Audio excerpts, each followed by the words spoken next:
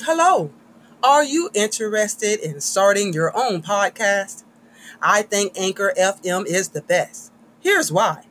With easy and fast setup, you'll be a pro in podcasting right out the gate. There is no additional equipment to buy because you can podcast right from your phone, your laptop, or your desktop computer.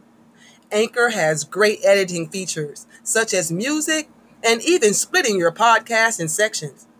And Anchor does all the distribution for you to Apple Podcasts, Spotify Podcasts, Google, and more. And the best part about Anchor is you can make money with no minimum listening audience. So, download the Anchor app or go to Anchor FM to get started.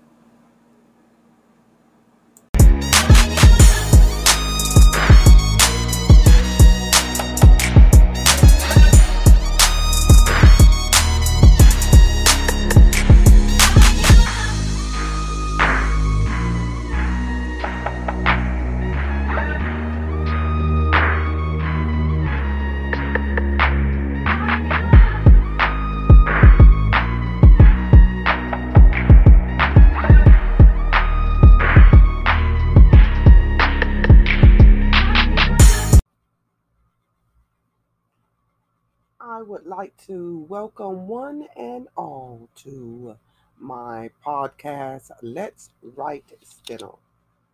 My name is Sandy, also known as Steno Duchess. I am your host this evening, and I'd like to thank you so much for joining me tonight. I always make my podcasts at night, so I'm always referring to the nighttime. Thank you so much for being here. Please subscribe to my podcast if you have not already done so, guys. I'm going to try to be as consistent as I possibly can. And if you have not already checked out my YouTube channel, please go to Sandra Stenography and on YouTube, and please subscribe over there and check out all the wonderful videos that I have for you guys over there. Bring the microphone a little closer so that we can get all nice and cozy this evening. All right. Hope you're picking me up nice and clear. All right. And with that also being said, let's see here. You can support me on this great podcast made just for my court reporters, and my voice writers and my captioners, all my future court reporters. Please, you can support here on Anchor FM by clicking on listener support.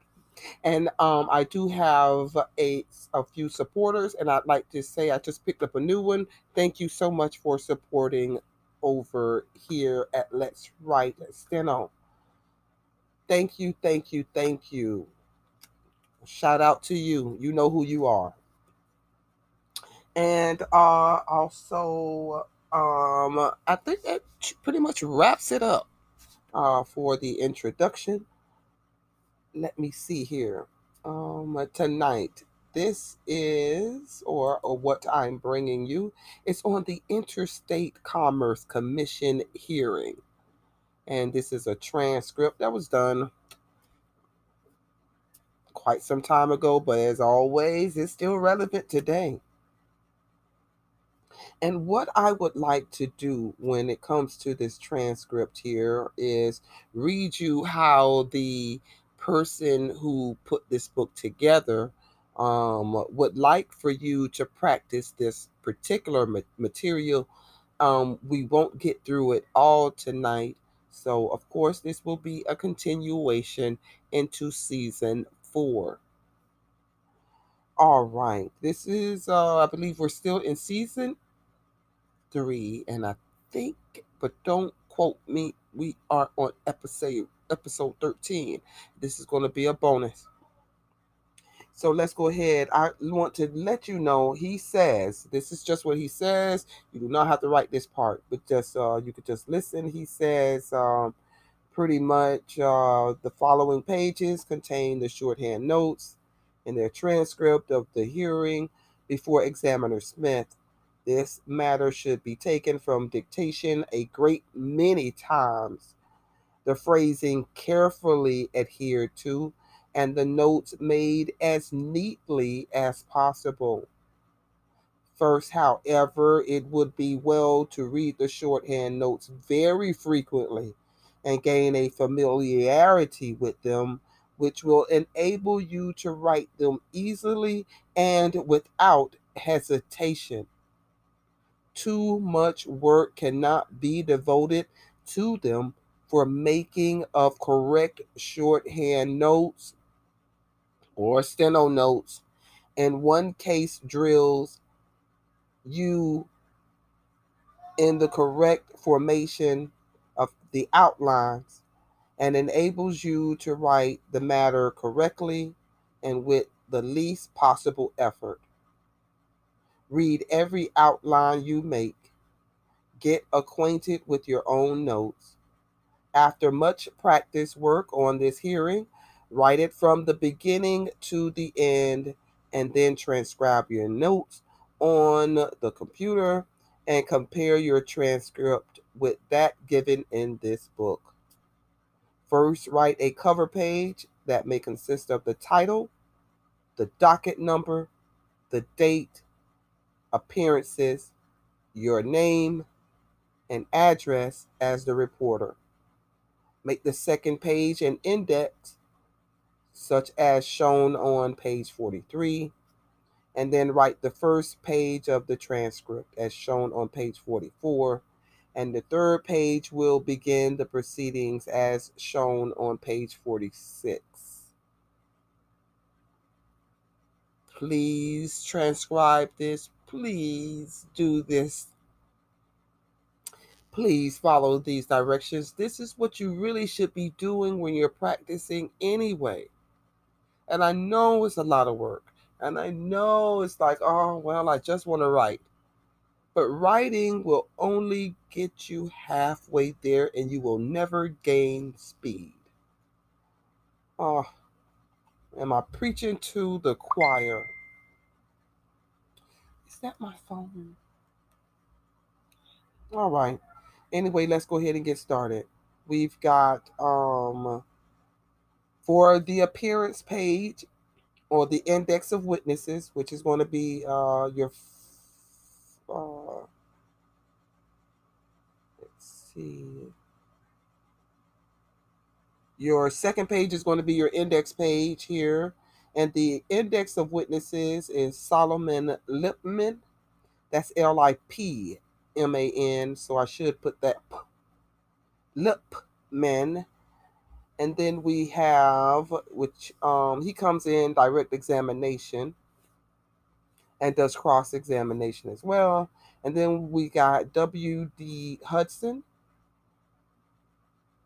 And then we have the complainant. And then we have W.J. Craig. For the index of exhibits, which is on the next page. If I can talk tonight. We've got the complainant's exhibit A, witness Lipman, page 68. We've got complainant's exhibit B, witness Hudson, also page 68. We've got complainant's exhibit C, witness Lipman, 72, page 72. And we've got complainant's exhibit D, witness Lipman, and that's on page 128. Then we have the title page, of course. The expert court reporter is where this is from. And then we have before the Interstate Commerce Commission. I'll leave the link so you guys can see how they have it set up and how you can go ahead and copy this. be great practice for you during this COVID virus. Go ahead, get this transcript on and popping. All right. Um, let's get started writing. In 5, 4, 3,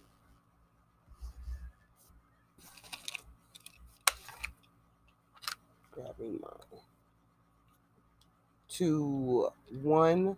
This will be nice and slow, nice and even paced, slow reading, so you can get the practice in. Because I need you to practice this several times. So the first time is definitely going to be slow, around 100, maybe 110. All right, ready? Savannah, Georgia, January 13th, 1914, 10 a.m. Before J. Edgar Smith, Special Examiner. Met pursuant to notice. Appearances. All caps, colon. George W. Beckett. Open bracket. Beaufort, South Carolina. Close bracket. Attorney for complainant. R. Walton Moore, Esquire. Open bracket. Washington, D.C. By M. P.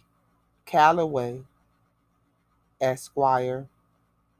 Appearing for the Atlantic Coastline Railroad Company. Defendant. Proceedings. Examiner Smith. Gentlemen, the Interstate Commerce Commission has set for hearing at this time and place the complaint of Solomon Lipman against the Atlantic Coastline Railroad Company.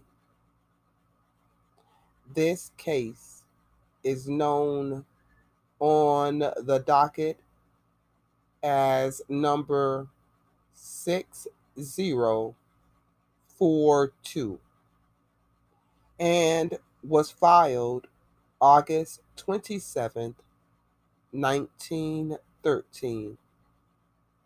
Is the complainant ready? Mr. Beckett. Yes, sir. Examiner Smith. Is the defendant ready? Mr. Calloway. Yes, sir. Examiner Smith. Before beginning this proceeding, the examiner calls attention to the fact that it is not practicable from the complaint to tell just what particular violation of the fourth section is in issue, and that in the event fourth section complications are developed, the commission asks the carrier to give reference to the particular application under the fourth section, which is relied upon as protecting the rates in question. The carrier should make at this time, in connection with this hearing, such defense of these fourth section violations as would be made in case the formal application had been assigned for hearing in connection herewith, or the record should show that the carrier makes such defense and waives any right that it may have for a formal hearing in connection with the particular fourth section violations which may be involved in that particular proceeding. You may proceed, gentlemen. Mr. Beckett, we will offer in evidence a letter from Mr. Calloway. I would like for you to state the object of this. I would like you to state the points in the complaint upon which you expect to rely. Mr. Beckett, we will show that the fare from Ridgeland, South Carolina, to Monteith, Georgia, is 65 cents. That the fare from Monteith, Georgia, to Savannah, Georgia, is 25 cents. And that the fare from Ridgeland to Savannah proper is $1.10 more than the aggregate of the two fares. That there is a bridge for which any excess charge might be made, and that it lies between Ridgeland and Monteith. But no such excess charge is made for that part of the road. That the district from Monteith to Savannah is thoroughly settled, and therefore the suggestion contained in the answer of the Atlantic coastline that the sparsely settled condition of the country accounted for the 10 cents difference does not apply. That is the sum and substance of it. Examiner Smith, there is no question as to the rate of fare, and no question as to the difference, is there? I see in the answer of the Atlantic Coastline Railroad Company that the actual distance between Monteith and Ridgeland is 24 and a half miles, and between Monteith and Savannah is 10 and a half miles. Mr. Beckett, there will be no dispute about that, and under the circumstances, I will not desire to introduce the letter Examiner Smith. The answer goes on to say that the tariff on file with this commission shows the distance between Savannah and Monteith as 15 miles. The defendant admits that the rate of 65 cents fare between Ridgeland and Monteith, and that the fare between Monteith and Savannah is 25 cents.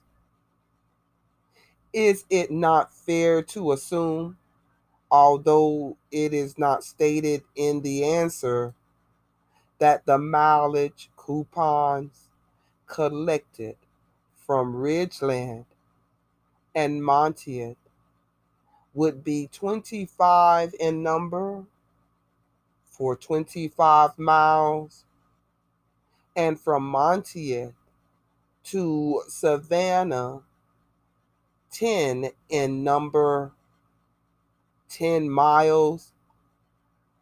Mr. Beckett, yes.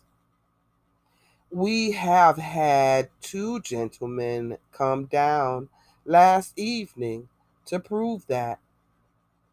Examiner Smith, if you make the trip in two parts, that is, from Ridgeland to Monteith and from Monteith to Savannah, it will be 25 plus 10.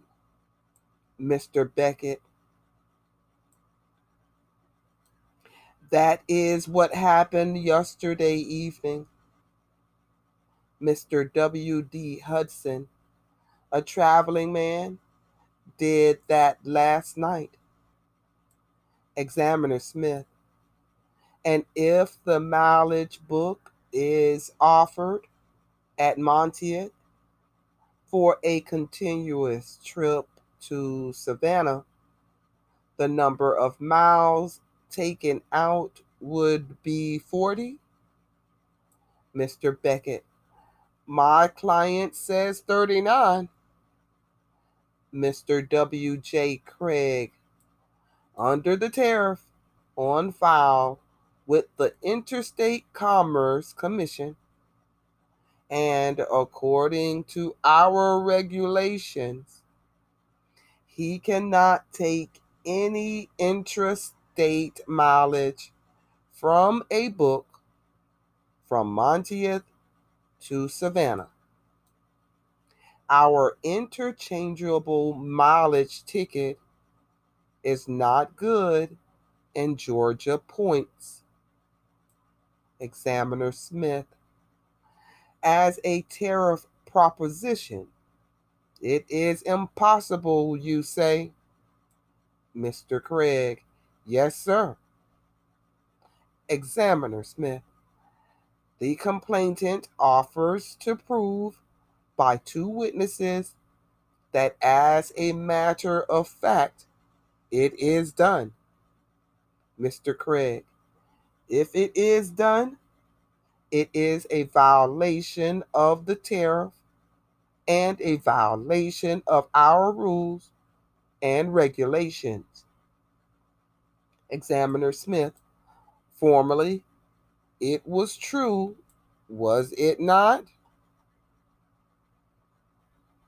Mr. Craig, no, sir. On the contrary, we took 39 and 5/10 miles, or 40 miles. The combination was not fixed according to the tariff, and according to our instructions, there is no tariff that would warrant that statement. Examiner Smith, now, just to get this straight in the record, suppose at the present time we arrive at the mileage from Ridgeland to Monteith. How many miles would be pulled, Mr. Craig? Ridgeland to Monteith? We would pull 25. Examiner Smith.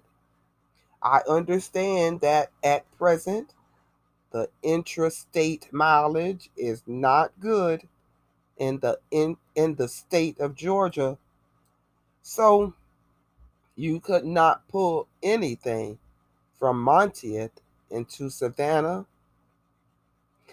Prior to that change in the tariff from Ridgeland to Monteith, would it be 25 miles?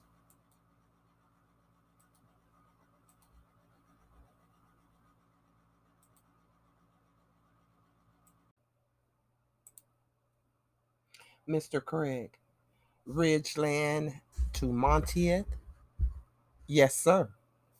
And Monteith to Savannah? 15 miles. Examiner Smith. Now, how late was that effective, Mr. Craig? Our corrected regulations went into effect June 1st, 1912. My chief clerk tells me, Examiner Smith, so that the old practice to which I have referred ceased on June 1st, 1912. Mr. Craig, I do not know that it existed prior to that time. Examiner Smith, but interstate mileage was good. Mr. Craig, interstate mileage was good until December 17th of the past year. Examiner Smith, assuming then that a man had interstate mileage to use from Ridgeland to Monteith and intrastate mileage from Monteith to Savannah, is there such a thing? Mr. Craig, yes, sir. Examiner Smith, how much would be pulled in that case from Monteith to Savannah? Mr. Craig, under the orders of the Railroad Commission of Georgia, we pull 10 miles from Monteith to Savannah, but it would require the purchase of 2 books. And we understand that the commission has ruled on the combination of any 2 rates.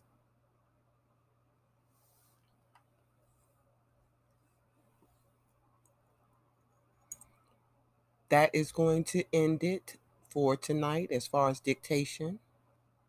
Please, there are so many briefs in this particular, just this small amount that I've read to you tonight. Please be sure to practice and practice and practice until there is no hesitation at all. Thank you so much for joining me this evening. I will hopefully you will subscribe and follow me if you have not already done so that you can continue to join me for the rest of this. When we come back with part 2, we will be having the direct examination, and Solomon Lipman will be called as a witness, and he will undergo questioning by Mr. Beckett. So we will have Mr. Beckett as the lawyer during direct examination, and Mr. Lipman will be on the stand. Thank you so much again for your support and your listening. Because even if you can't support monetarily, you support by listening. So thank you, thank you, thank you to all of you. Tell all of your friends about this so we can all have some fun together during the COVID virus. I will see you guys at the next podcast, or you will hear me at the next podcast. And be sure to check me out on YouTube as well. I'm out, guys. Love, peace, love, and steno. I'm out.